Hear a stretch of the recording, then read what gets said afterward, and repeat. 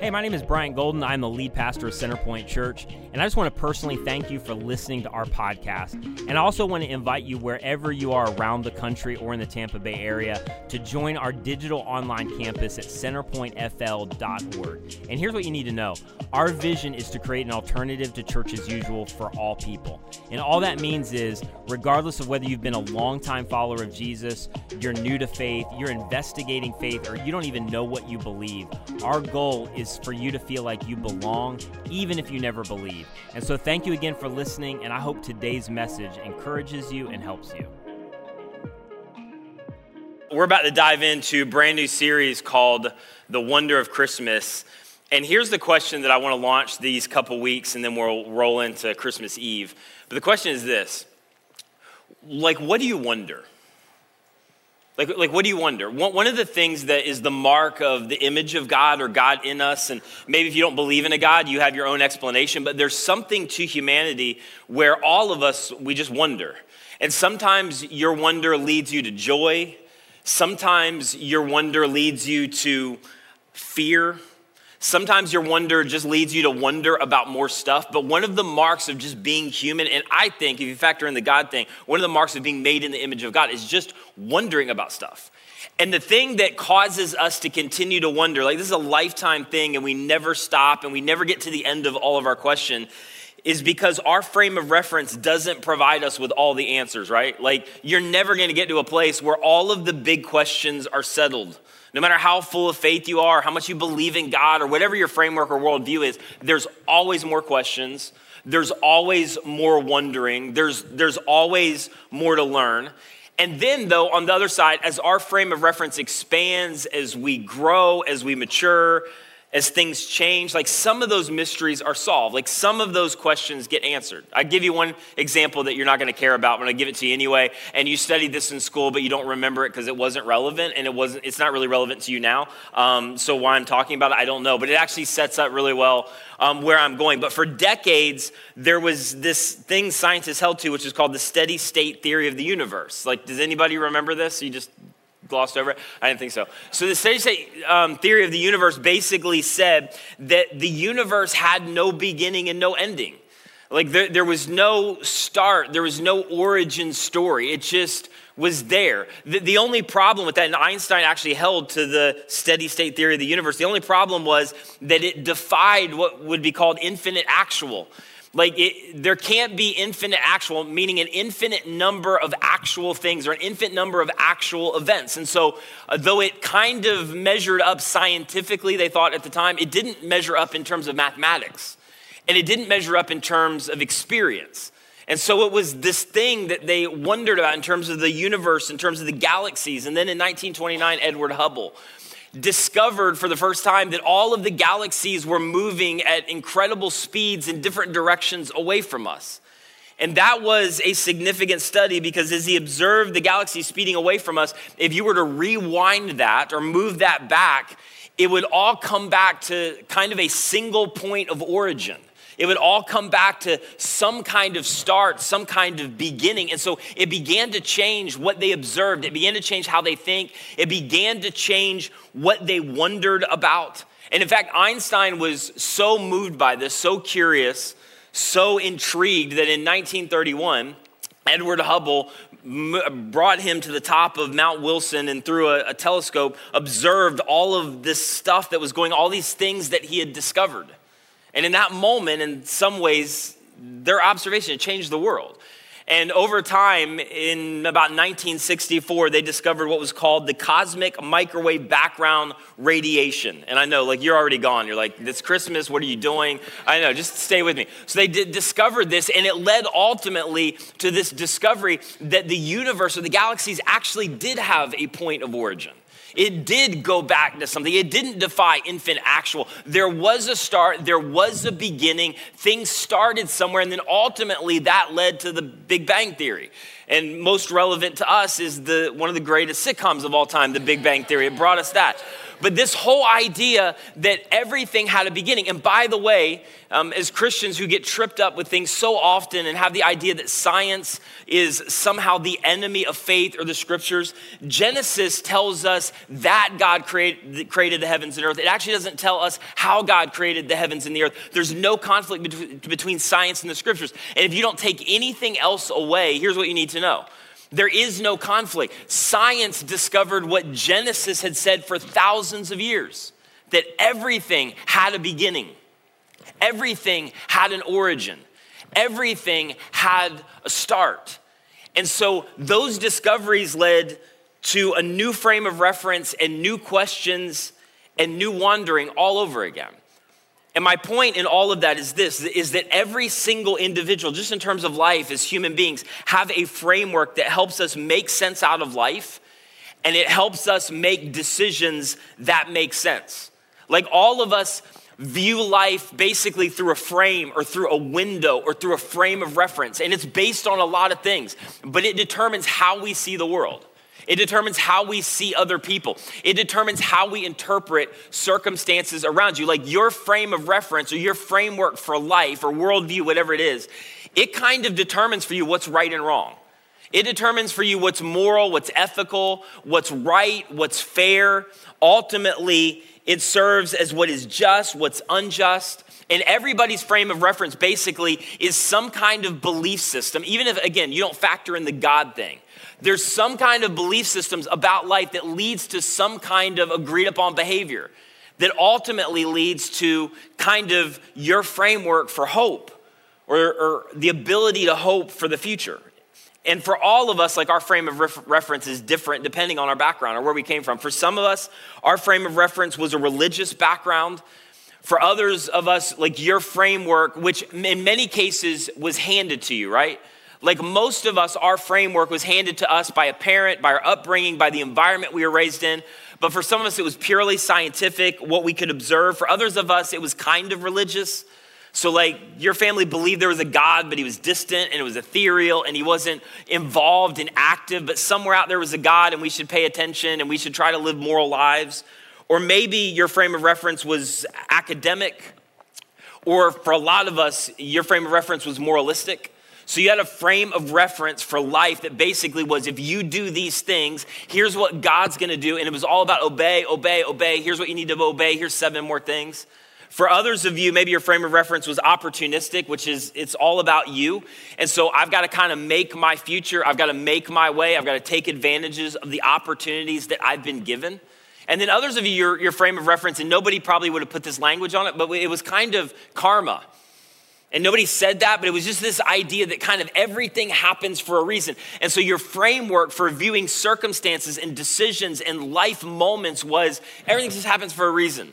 And somehow things come back around you. Or on the opposite side, you grew up with a framework that was all about fate, where nothing happens for a reason. It's just all random. It's all chaotic. But my point is this, whether you think so or not, online audience, prison, school, dorm room somewhere, sitting in a seat right here, you have some kind of framework or worldview for life. And for most of us, it was handed to us at some point along the way and we adopted it. And then as we grew older as adults, for many of us, we adapted it. Because you thought you were smarter than your parents, or you thought you were smarter than what you grew up with, and you had new sophisticated questions, and like, I don't know if I believe all that. I believe some of it, but I don't believe all of it, and so I'll take some of that here, and then I'll add some of this over here. And then many of us adapted it and then adopted it again. And then many of us adopted our framework as kids, and then we adapted it. And this is a story of so many people that I deal with, and so many people connected to our church. And then we just abandoned it.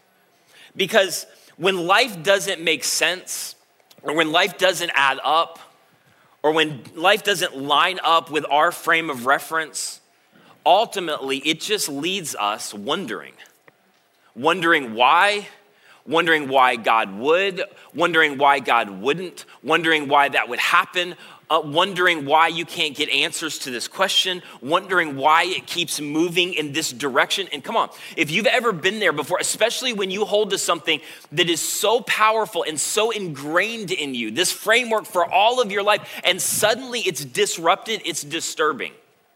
When you start wondering about really big questions that you've always just kind of had the answer to, it's disrupting, it kind of puts you off balance, and ultimately, a lot of times that wondering can lead you to wandering. And it doesn't always happen that way, and it doesn't have to happen that way, but in a lot of cases it does. In fact, for a lot of people who are watching and listening, that's exactly what your story is. You're like in a season just seemingly lost after feeling liberated and then just wandering as a result of your wondering and as a result of your questions and as a result of your unexplained questions. And here's the thing for a lot of us, it's not all of us, but we don't generally wander in good directions. And a lot of times, specifically with faith, things didn't line up or add up, and somewhere along the line, your wandering led to just abandoning faith. And initially, it was disconcerting, and you're kind of nervous, and it's emotional. I don't know if I can let go of this. Like, this framework has been my entire life. And then, for many of you, and you'll know what I'm talking about, then there's almost this feeling of liberation. I almost feel free. It's easier to put the constraints of this behind me, this framework, and just kind of follow my own path. And then at that moment, the wandering begins. And so here's where I want to go with all of this today and then next week as I conclude this short series is I want to encourage you as we are on the brink of celebrating the life, the birth of Jesus. And again, even if you don't buy into it, it's captured the world's imagination. I mean, you can love Jesus, hate Jesus. You can't ignore Jesus. Jesus is everywhere. Jesus is dominating the globe. Little Jewish carpenter that never traveled 30 miles from his home. And during this season, when everybody's attention globally is on this, on the celebration, on the birth of Jesus, what I want to encourage you to do and what I want to make a case for you to do is to maybe for some of you, reinsert Jesus at the center of your framework. For others of you, like you haven't abandoned Jesus completely. But there is some kind of invitation to put Jesus, even though you haven't abandoned faith, back at the center of your worldview. And for others of you, it's maybe to reconsider, or for the first time, consider putting Jesus at the center of your framework. Now, here is what I know the objections are, because I get this, and I have more conversations around this stuff than I probably do anything else, is that for a lot of us, the price of admission or readmission to put Jesus at the center of our framework just seems too high. Because for a lot of us, the price of admission feels like sacrificing our brain. And I'll just tell you, this is just me being really honest every single week. Christianity has not done us a service in not perpetuating this idea that you have to let go of intellectual honesty in order to follow Jesus. We are amazing, and I mean that very sarcastically, at putting science and philosophy and psychology as some kind of enemy to the truth of the scriptures and Jesus, and you will not find that dynamic if you look at the life of Jesus. That was not the original version. The original version was an intellectually robust faith that was not have faith in faith. Can I just apologize to some of you who got handed a faith that was basically this, if I could summarize it in a couple words, you just need to have faith in faith. Like that's how it kind of felt to you, right? Well, just have faith. Just have faith in faith. What? No, I'm not going to do that. I'm not going to be intellectually dishonest, just have faith. In fact, the scripture never invites you to just have faith in faith. This is a whole nother message that we'll get to. But Jesus anchored something in history, an event, so that you could know. And so now your faith is in a person who did something and anchored it to an historical context so that you would not have to give up your intellectual robustness and follow Jesus. In fact, Jesus is asking you to follow him with all of your mind along with your heart and soul. And so you don't have to give up your brain and follow Jesus. But for others of us, the price of readmission is not maybe that we have to sacrifice intellect, is you have to sacrifice your freedom. That you have to give up your freedom. And honestly, like you're right. Like if you are going to follow Jesus, and Jesus was really clear about this, I don't want you to just believe stuff about me. I want you to follow me. And if you follow me, at some point along the way, you're gonna have to say no to you. You're gonna have to say no to some of your stuff. You're gonna have to say no to some of your desires. And my way is better, but you just need to know there is a sacrifice on the front end. It does cost something to follow Jesus, but listen, it costs something with any framework you adopt.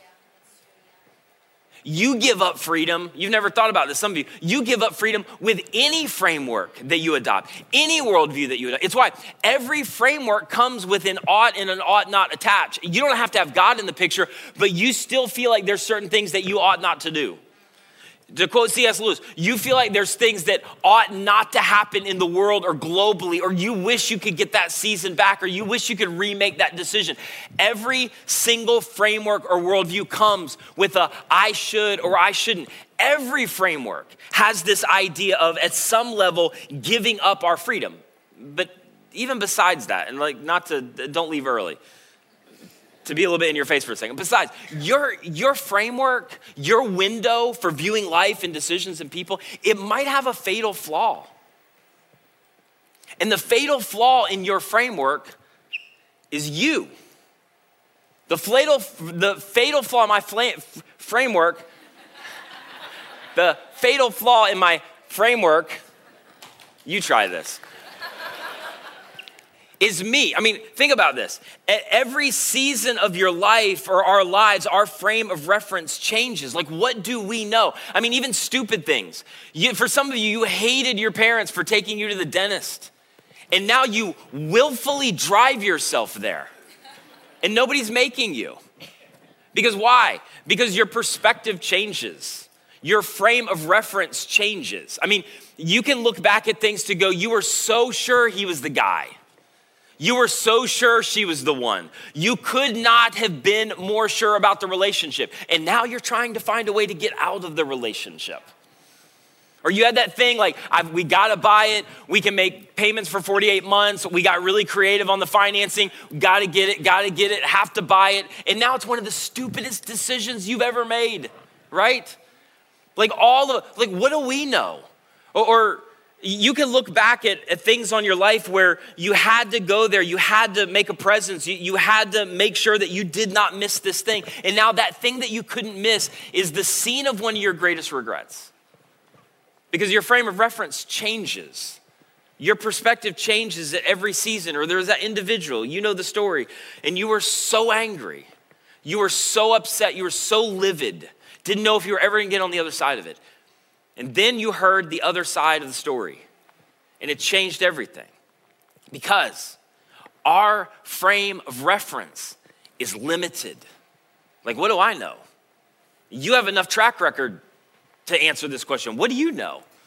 Like, what do we know? And this is the beauty of the Christian story. This is the beauty of what we celebrate at Christmas. This is the beauty of what Jesus introduced to planet Earth, is that we believe that God did not stay distant, that God did not stay ethereal, that God did not wait for us to catch up intellectually or figure everything out or get all of the satisfying emotional answers to our questions. But instead, God superseded all of that and entered into human flesh and moved to our side of the frame in order to be a point of reference. So that we would see clearly, so that we would have a way forward, that even in our lacking, in our limited knowledge and limited understanding and limited framework based on where we are, where we live, where we're at in this time and space, God would do something on our behalf in order to make the way clear for the future. So this guy that wrote the book of Hebrews debated who wrote it. I'm pretty confident I know who. It sounds really arrogant as I say it out loud, but I won't. So he or she, whoever wrote Hebrews, we don't know for sure. We think we do. But Hebrews was written by a Jewish guy, a Jewish Christian, and it's such a fascinating book because the writer of Hebrews writes to a group of Jewish Christians who came out of Judaism. So all they knew, their framework for all of life, they grew up in Jewish Sunday school, they learned the Torah, they knew the whole deal. And then suddenly Jesus had done something.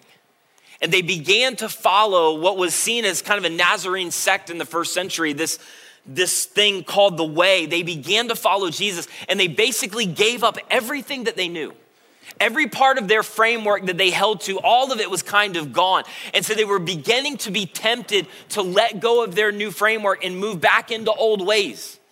Because for them, the sacrifice was incredible. They were ostracized from the community and ostracized from the synagogue, which really was the epicenter of all city life.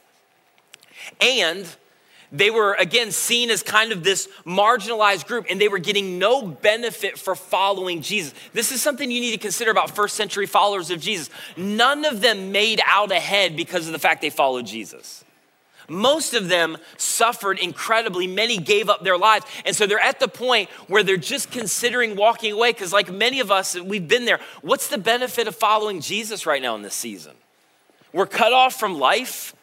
We're wondering about a bunch of stuff. Now we're tempted to wander because it's not making a whole lot of sense and our framework is not lining up with our life experience. And so the author of Hebrews writes to them to say, don't give up.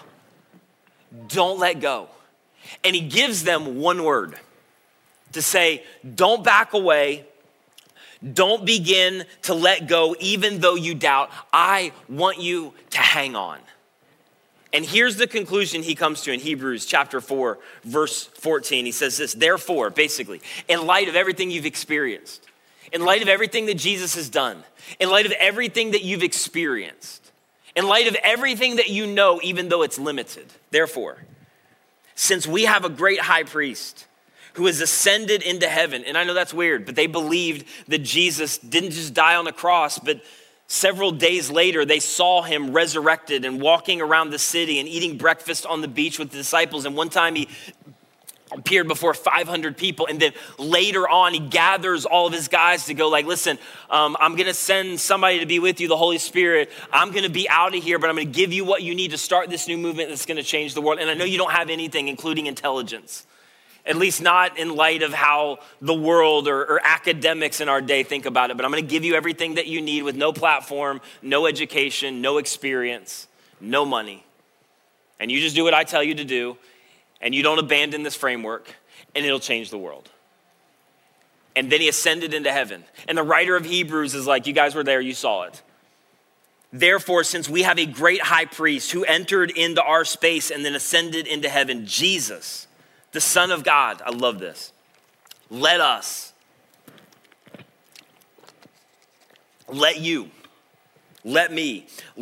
hold firmly to the faith that we profess. The framework that we profess, basically. Here's what he's not saying. I want you to hold firmly because everything is working out for you. I want you to hold firmly because you have received emotionally satisfying answers to all of your questions. You know what I mean by that? Sometimes you can get answers to questions, but those answers do not satisfy you emotionally. You want a different answer. Not because you have received everything in terms of the answers to the explanations that you need for life, not because of any of that. I want you to hold firmly because of Jesus. Not since everything is great, since Jesus. Not since you can explain it all, since Jesus. Hold firmly to the faith that we profess. And then later he would write this, and I'm going to come back around to part of this next week. But he says this in Hebrews 12:1 later in this book that he's writing. Therefore, since we, this is so important, are surrounded by such a great cloud of witnesses.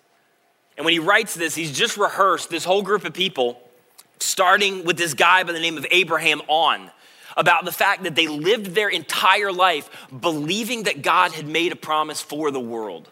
That God comes to a guy by the name of Abraham and says, Abraham, through you, I'm gonna bless you, I'm gonna create a nation, and that nation is gonna bless the entire world. And they're thinking, how in the world is that gonna happen?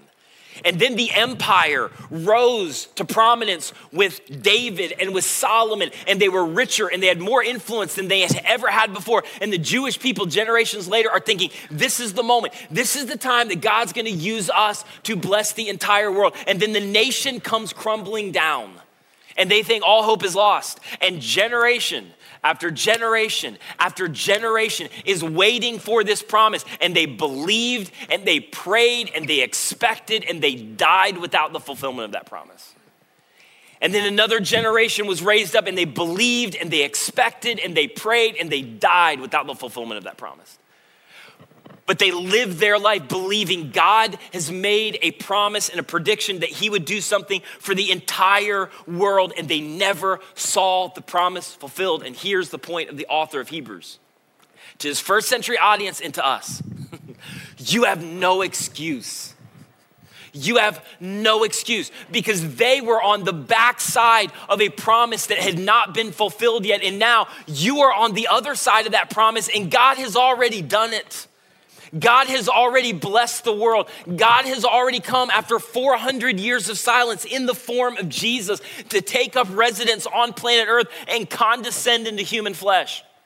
And he lived where we lived, and he experienced what we experienced, and he felt what we felt, and he cried tears, and he was betrayed and had his heart ripped out and experienced disappointment, and he walked where you walk and where we have walked. And then at the end of it all, he did something that had been predicted for hundreds of years, and he went to pay the punishment for our sin on the cross, and then he validated it by walking out of a grave alive, and it's anchored to history that we serve a resurrected Christ. And for hundreds of years, they were waiting for that Messiah. They were waiting for that man. They were waiting for that promise. They were waiting for that fulfillment. And now the author of Hebrews says that promise, that man, that Messiah, that hope has been here in your midst. He accomplished it all. It's finished. And now you are on the other side of the promise. Do not give up.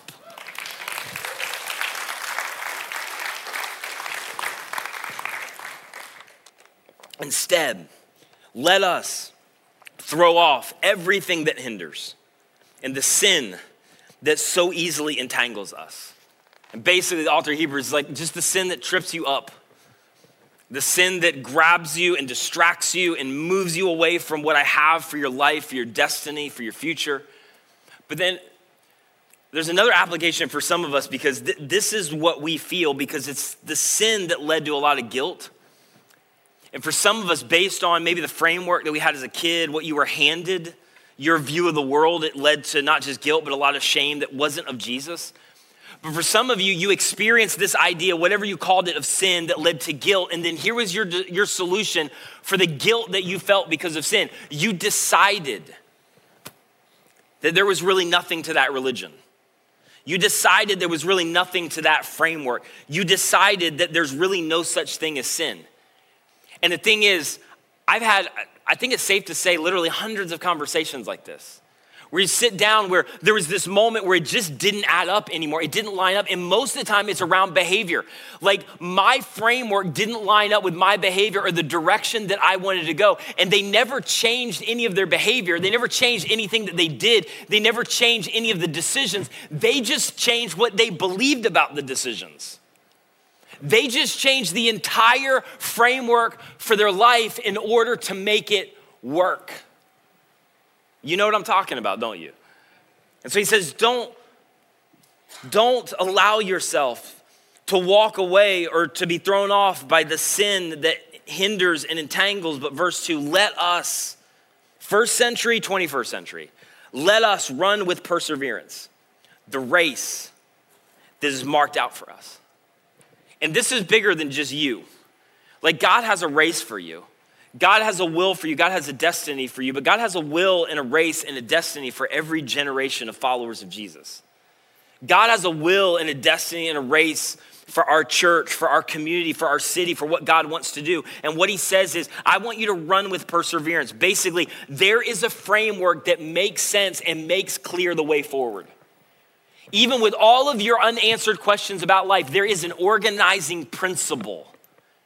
There is a true north, but it is not an insight. It is not a philosophy. It is not a belief system. It's a person.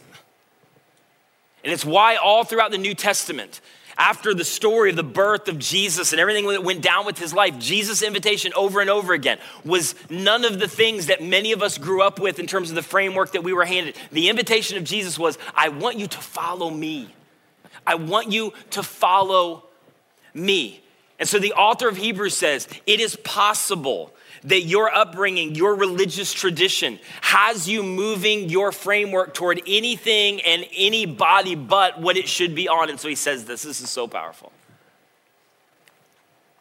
Let us run with perseverance the race marked out for us, fixing our eyes on who? Fixing our eyes on Jesus. Because, and I know my audience, many of you have been led or adopted a framework that has you fixing your eyes on 100 other things that have nothing to do with Jesus. For some of you, the framework or the foundation for your faith became fixing your eyes on a pastor or a priest. And that became the epicenter of your framework for faith. For others of you, you fixed your eyes on a church or a denomination or kind of a subculture that became the basis for your framework and faith. For others of you, you were handed a framework that was political. And so over time, you really couldn't distinguish between Christianity and politics. It all just seemed like one thing.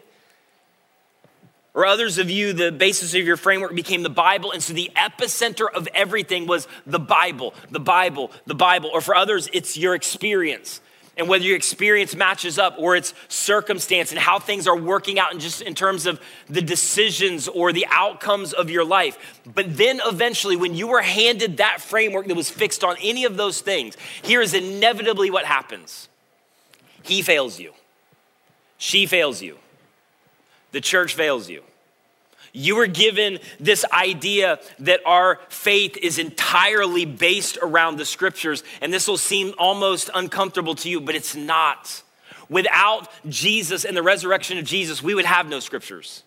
And for some of you, you had this all or nothing faith, and some people handed this kind of house of cards kind of faith based off of the Bible that eventually came tumbling down for you. Or for others of you, eventually your experience subsided and you didn't feel the same things anymore. And when you didn't feel the same things anymore, your framework for all of your life began to erode.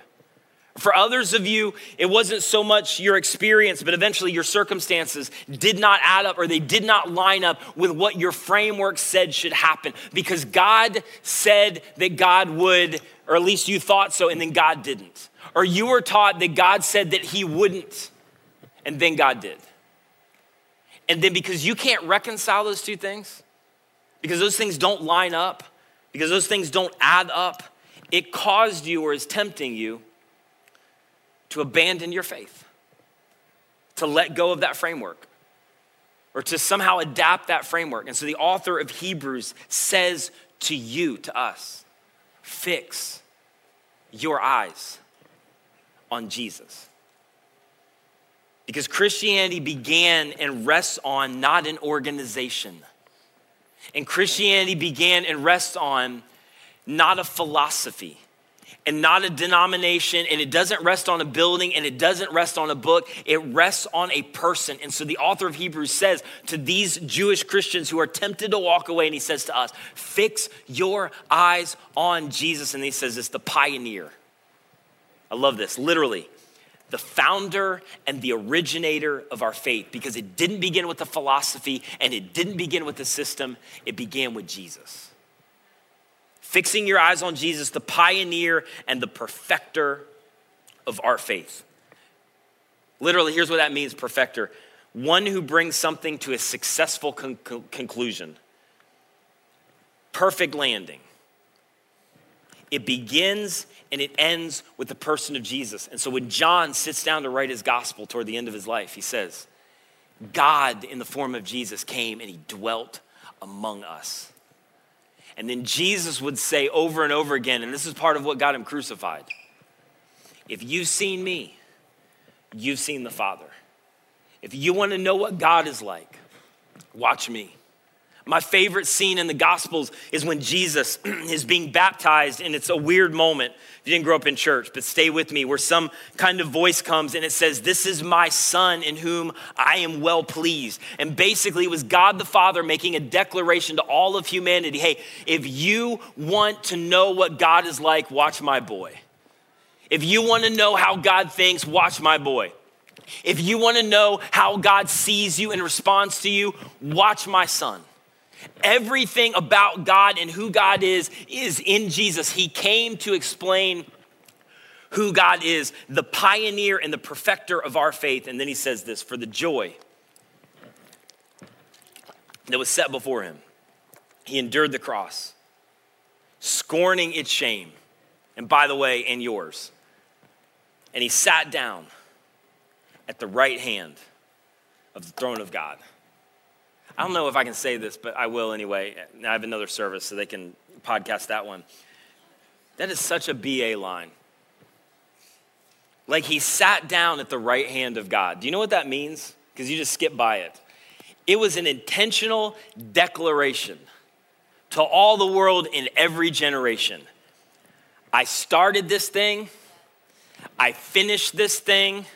I endured your shame, your guilt, your past, your dysfunction, your future that you haven't even gotten to yet. I took all of it on the cross for all of humanity, all time. And then I offer this invitation that you don't need to do anything because you can't. It's why you needed me. Jesus is here. The Messiah is here. The one who's going to do it all for you is here. I want you to place your faith and trust in me who has given you everything, eternity, life, forgiveness. And then he adds this statement, and then he was done. He put his feet up just so the whole world would know I accomplished it all and it's finished for all time, for all of humanity. You never have to go back to that cross again. You never have to stay under the weight of that shame and guilt again. All of it was taken on Jesus on the cross.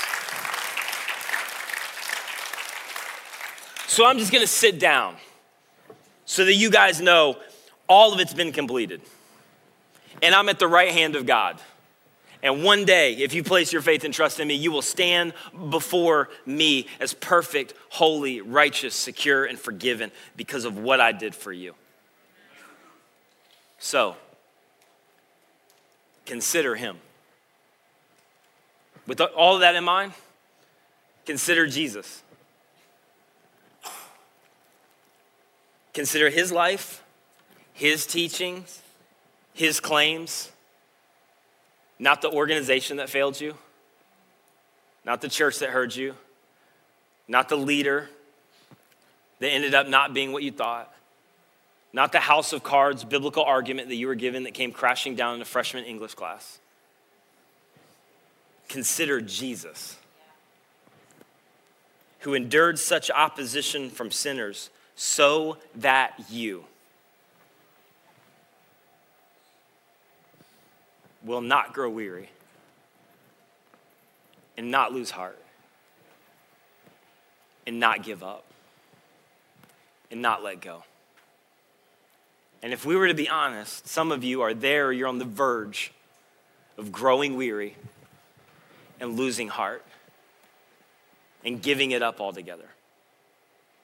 And at Christmas, what we celebrate is that God, through Jesus, came to our side of the frame to be a reference and to show us the way forward, even with all of our limited understanding and wondering. So here's the question, and probably two questions I want to leave you with. If you wondered, and by the way, there's nothing wrong with wondering. All of the scripture invites us into that. In fact, wondering can lead you to a greater faith than you ever had before. But for some of you, your wondering didn't lead you into that place. It led you to wandering. It led you to walking away. It led you to considering some kind of other framework or alternative. In a lot of cases, not even because you had strong intellectual reasons for it.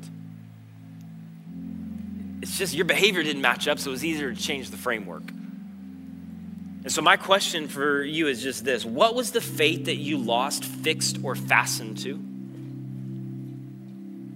I've dealt this past year and a half with more followers of Jesus, some who followed Jesus for 30 years. I've dealt with more Christians who are experiencing what I would call deconstruction of their faith than I've ever dealt with before in mass numbers. I'm not sure that this is tenable anymore. I'm not sure it's feasible. I'm not sure I believe it. I'm not sure I like this version. In a lot of cases, it's because the version that they're following is a perverted version of faith. So my question for you, my question for many of you, you can't get in the room yet because you're in a place of wondering and then wandering. My question for you is, what was the faith that you lost, fixed, or fastened to? Because chances are, it wasn't Jesus who caused you to wonder. And here's the thing, and I'll close with this. Circumstantial or experience-based faith, I'm just gonna tell you, it never holds up.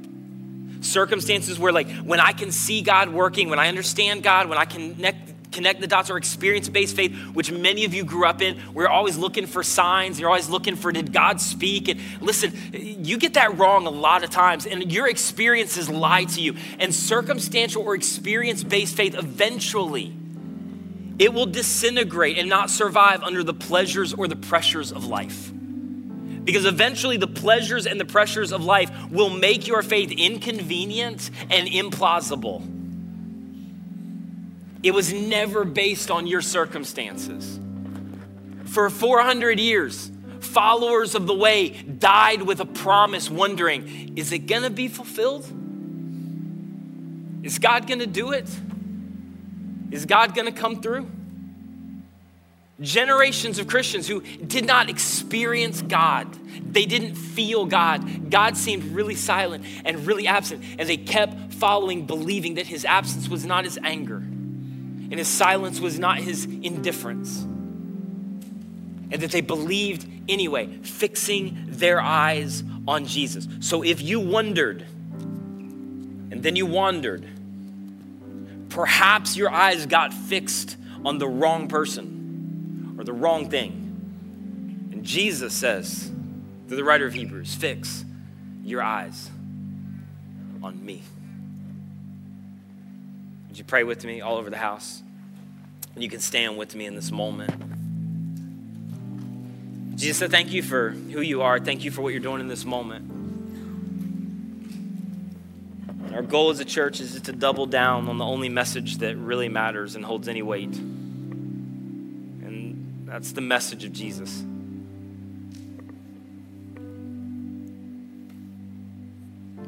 And so God, I pray that you would work in whatever way that you want to work right now in this moment and in this space. And that you would take the simplicity of your invitation and that you would anchor it into our hearts in such a way that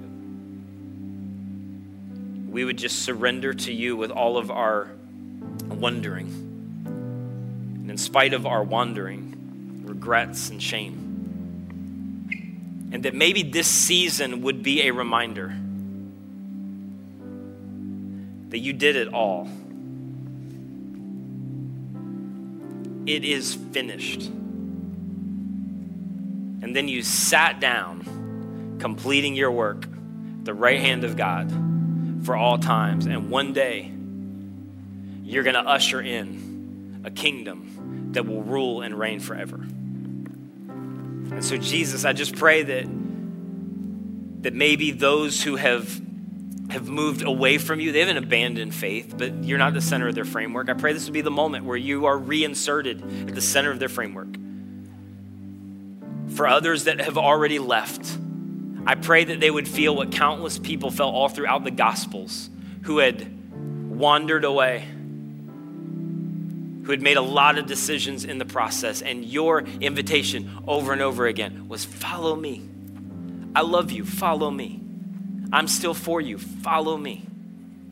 And that maybe this would be the moment where they come back to you. And for others that they just abandoned it a long time ago, or they never bought into the framework and they were given maybe a faulty point of reference to begin with. I pray this would be the first time that they would look at Jesus. And so do your thing. May this season remind us that this is the message. This is the good news. We've got nothing else other than you. And so we pray this in Jesus' incredible name. Amen.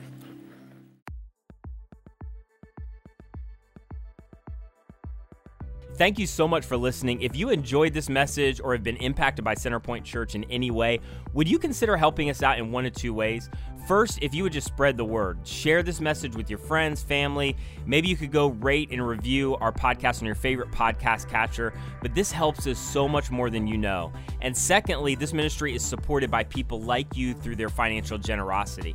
And so if you've been impacted by any of these messages, would you consider giving to support the mission and vision of Centerpoint to see people reach with the radical grace of Jesus?